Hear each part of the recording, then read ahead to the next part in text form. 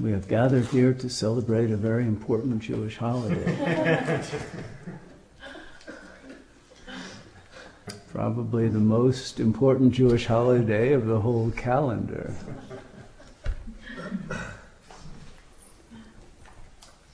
To celebrate the birth and the life and the charitra of probably the greatest Jew of all time.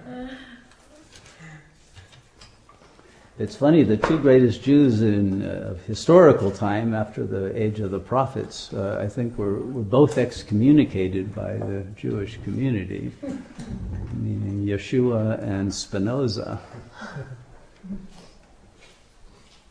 And both were excommunicated because of their teaching of non-duality.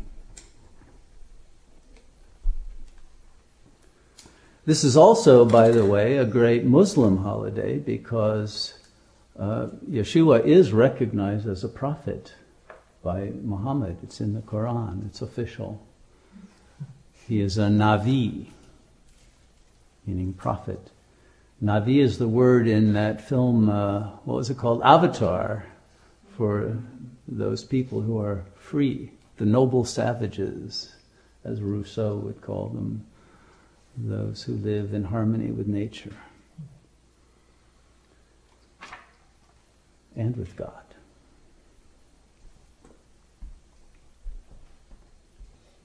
And of course, in a certain sense, because he was Jewish and all of the early Christians, now called Christians, were Jews, this always has to be recognized as a Jewish teaching.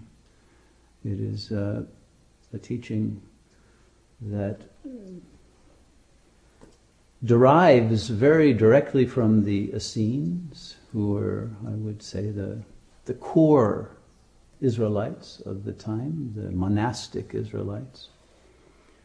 And they were yogis. And Christ was a great yogi. Now, of course, the stories we have in the four Gospels that got chosen in the Nicene Council were written much later than the life of Yeshua, and so we can only claim them to be mythological. The early teachings were censored by the Roman Church. Some of them have been found, they're the Nag Hammadi Gospels, but the real oral teachings have disappeared. And the closest we can probably come to them are the teachings of Satyoga, because he was a great yogi. He did in fact complete Judaism in the sense that he morphed the Old Testament God of violence into a God of love, of vulnerability, a God of ahimsa, a God of compassion, a God of self-sacrifice.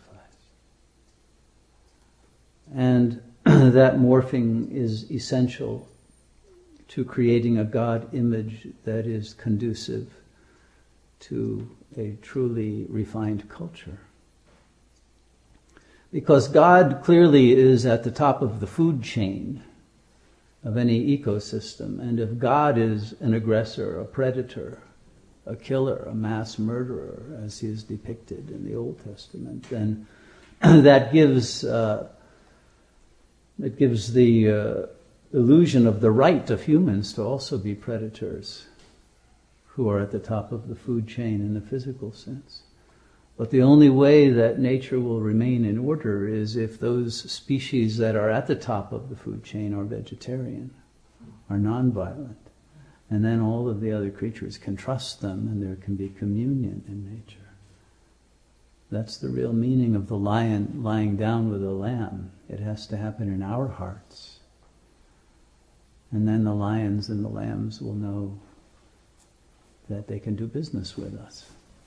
They don't have to fear us. They don't have to experience alienation from fellow creatures of nature, who are also the link with the supernatural.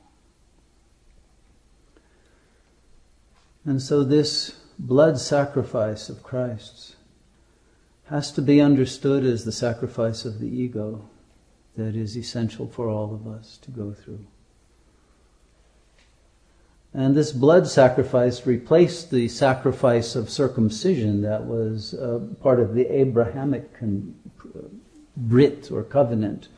Abraham, of course, whose name was changed from Abrahma to Abrahman, in the sense that the recognition was that the power of the uncreated absolute is that who must be worshipped, not simply the creative power that obtains on the physical plane, which is actually one of the resistances of the Hebrews to accepting Christ as the Messiah, for the very fact of his physicality, because, of course, God is not physical, has no form, no attributes, no gunas. And yet Christ, of course, is very different than Jesus or Yeshua.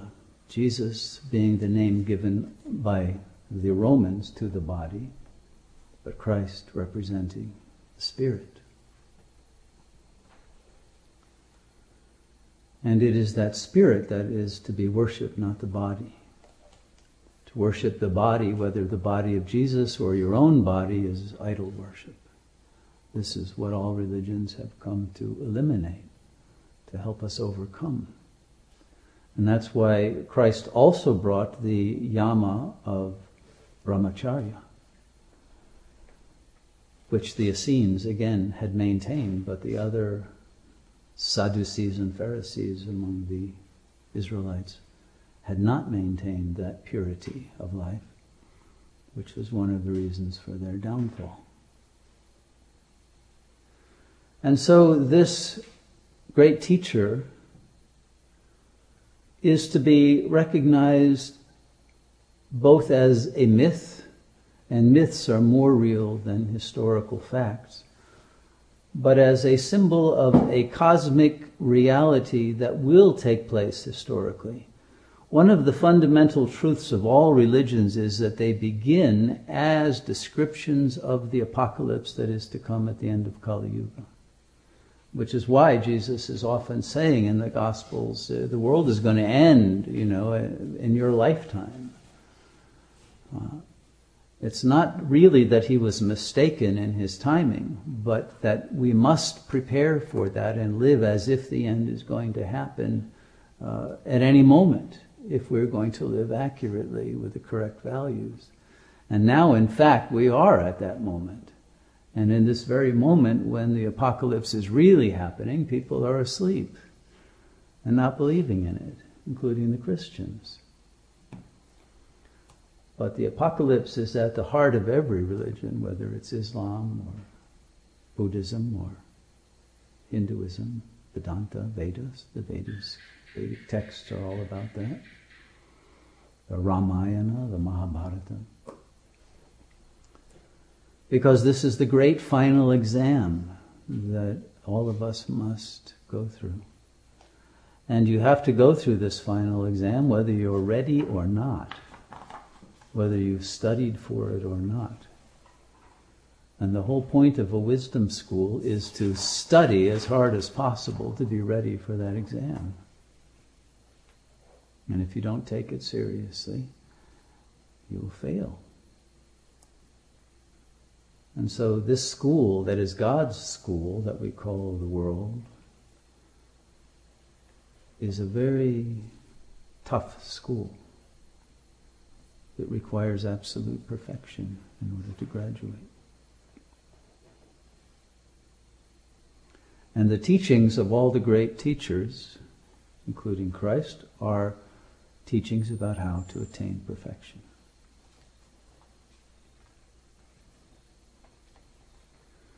Of course, it's very clear that Christ, as a being, Yeshua, I'll call him as, let's say, the historical sage upon whose life the mythology is based, but who is not truly represented either by that name or by those stories, was not born on December 25th, but that date is used because of its astronomical symbolism, as being that time in which the sun dies and is reborn. which is why this date in the Roman pagan religion was referred to as Natalia Sol Invictus, the natal day of the invincible sun, who, when he rises, when he appears, when he emerges fully into the phenomenal plane, creates the kingdom of heaven. And he does this regularly at the end of every cycle of time.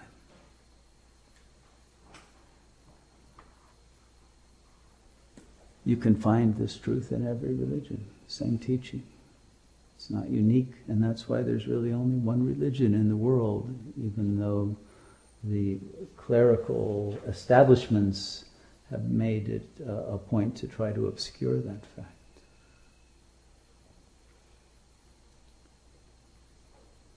But Christ is not meant to be worshipped. He is meant to be emulated.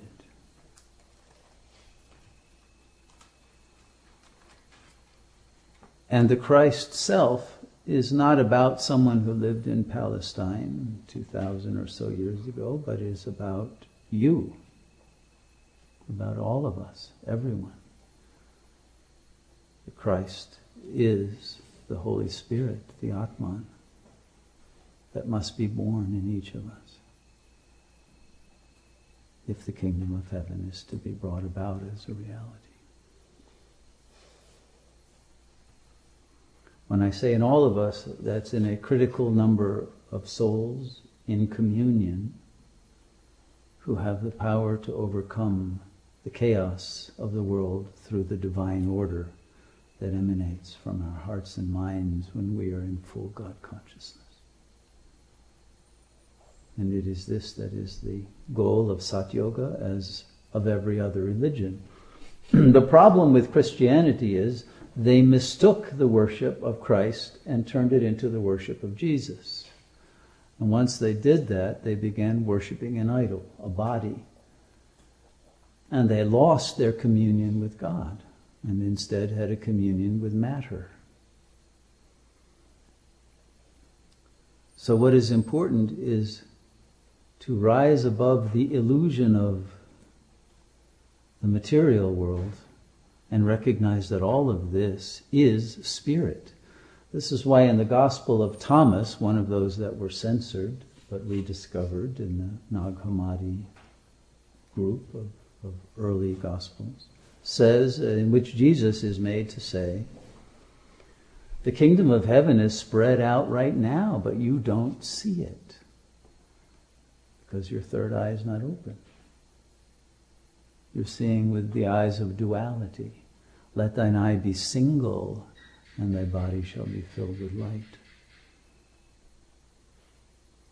And that light shall be able to recognize that the whole universe is the reflection of the emanation of that light.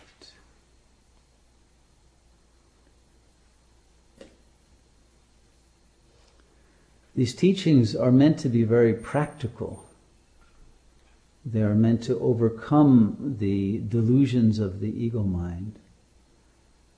And they are meant to be an integration of bhakti and jnana. Because the love of God, in the form of the risen Christ, is to be based on the recognition that he is Christ through the truth of his teachings.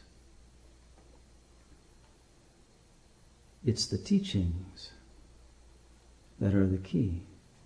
But the teachings, because they were given in parables and because many of the original ones have disappeared, are now no longer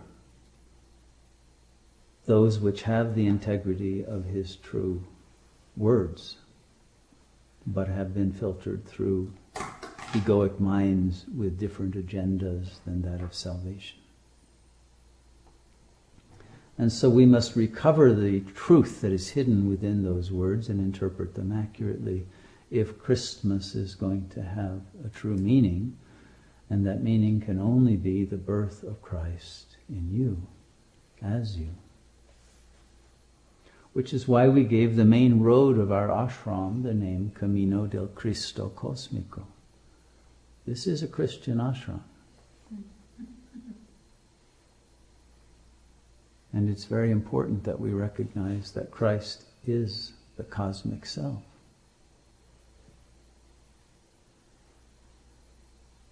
And that cosmic self, in its microcosmic form, is you. You are nothing but that.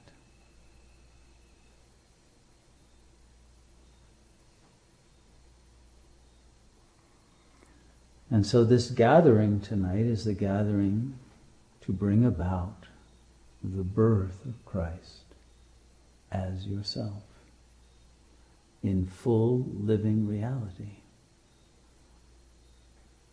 Not simply to have a glimmer of some divine light occasionally or of peace, but to be the very source of the light and the peace, the joy, the power of the Almighty that alone can transform our world from hell into heaven. And if you're a true Christian or a true Sat Yogi, you will take that challenge with utmost seriousness and recognize that it refers to this moment and must happen now. And nothing else in life is important if that does not happen. Nothing else matters. Nothing else has any reality but that.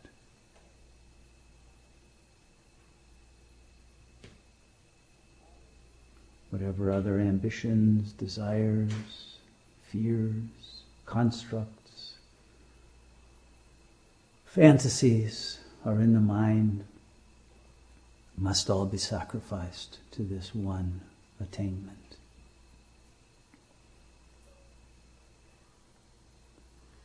And because God is perfect, simply through that realization that you are that brings about perfection easily, spontaneously, instantaneously.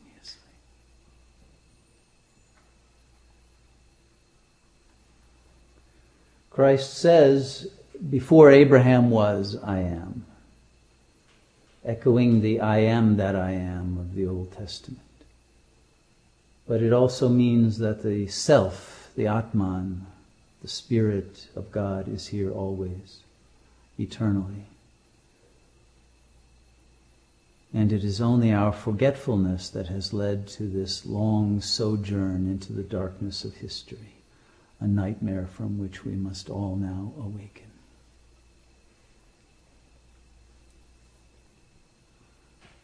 The Christ Mass is the recognition that the end of that nightmare can happen now, if you allow Christ to be born in you and as you.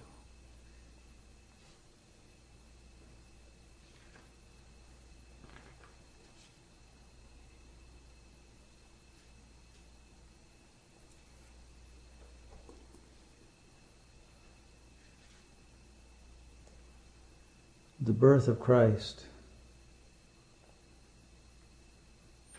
is the moment in which the nivritti turns to become the pravritti,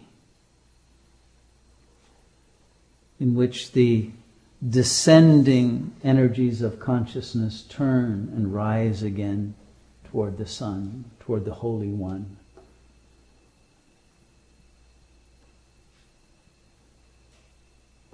The tshuva of the Jewish tradition. This return of consciousness to the source is tapas. It's dhyana. It's samadhi. And Christ consciousness is kevalya. There is no difference except in the signifier, but the signified of all religions is one.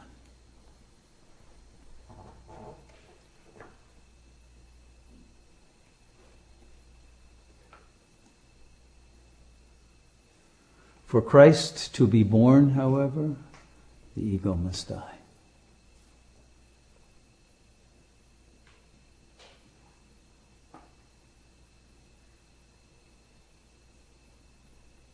It is the death of the ego that is the advent of Christ, that makes the birth of Christ possible.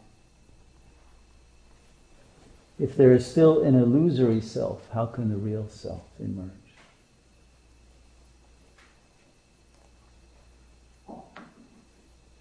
And because the illusory self is identified with time and space and matter, eternity is obscured, infinity is obscured. The noumenon is obscured.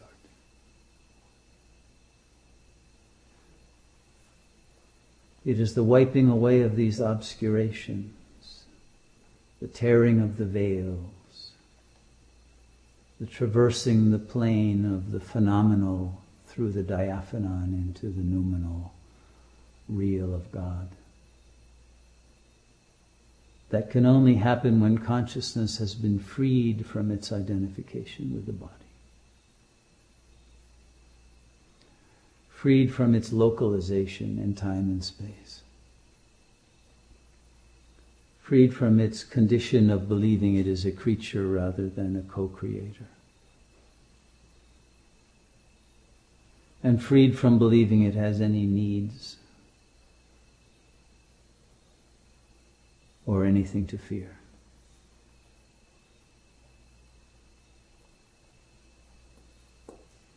The victory of God is the victory over the belief that matter trumps spirit. This is the condition of the ego. It is enslaved to matter. It believes it needs all kinds of material comforts, starting with food, sex, material power, money, all those kinds of things that psychologists nowadays will even say, yes, you need those to be healthy. Well, Christ said, no, not true. You have no needs except the Father who art in heaven, and to have union with that one. That is our only need. And if you have fulfilled that need, then all else will be given to you.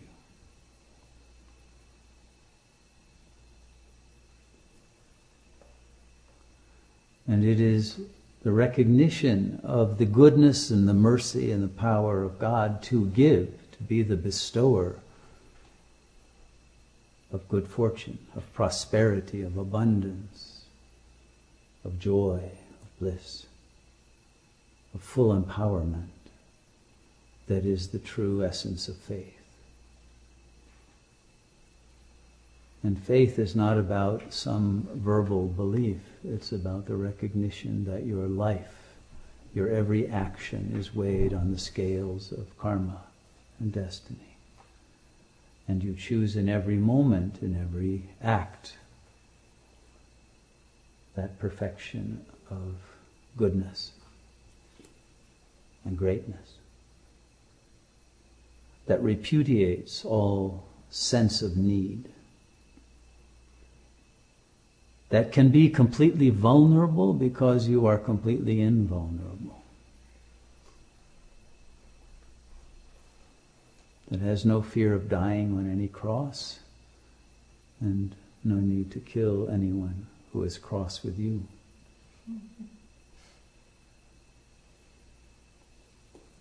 No need for anger, no need for greed, no need for lust, no desire for any of those elements of egoic life that obsess the egoic mind. It is freedom from that obsession and from the projection of desire onto the physical plane. Desire that truly belongs only as the love of God, as the force that brings you inward to the center, the heart, the divine self, the heaven that exists only within. That is the true course of pure action, of the power of desire, that brings about its own fulfillment.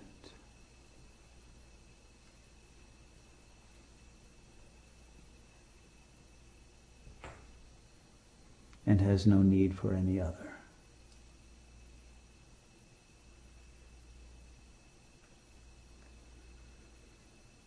But the ego runs away from God. It flees the divine.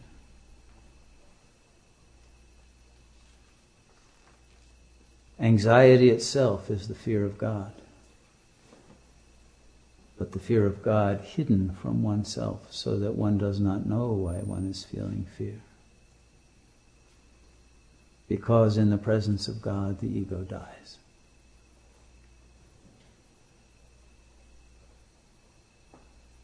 Not only does it die, but there is recognition that it never was. It was always only an illusion, a mirage, simply made up out of words and memory traces. Traces of memories of experiences that never really even happened.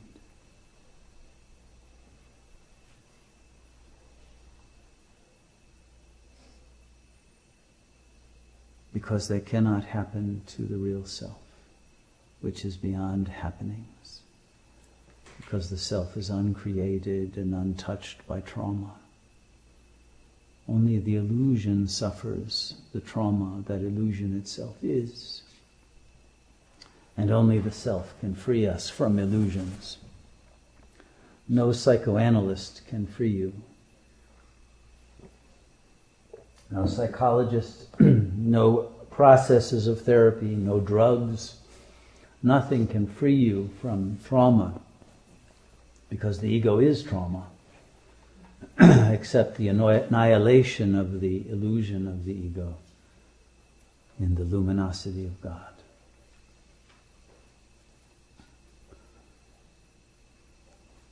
And the birth of Christ simply represents that moment in which the luminosity is fully achieved and established here on earth in the phenomenal plane, invulnerable, completely at peace, beyond the jurisdiction of desire and fear. This is our true nature. Christ represents our own lives as we are meant to live them, fully empowered, with no weakness, no infantile egoic traces left. Nothing but the divine, eternal self that is pure love. But love that is a love based in non-duality. It is not a love of others. It is love of the self, the one self, that is recognized as manifesting as multiplicity. But the multiplicity is the illusion, and the unity is the real. This is what Satpurusha Mangat Ram talks about as the radiant sameness, samatha, the sameness of the recognition of God in everything, everywhere, as the whole that unites and integrates all actants in the cosmos. And because God is that force behind all the actants, God is the one actor. And none of us do anything, because what this is simply a hologram. We are not really here. We believe we are here because we're identified with the characters in this film, but we are not. We are watching the film because it is a film made by God, and God enjoys His creation. But the moment God gets tired of the demonic nature of how it has turned out, then He'll start eating the popcorn and it's all over. And that's what we must do now. disidentify from the hologram, the matrix, and rather than watching the movie, watch the watcher. See the one eye that sees all, and realize you are that.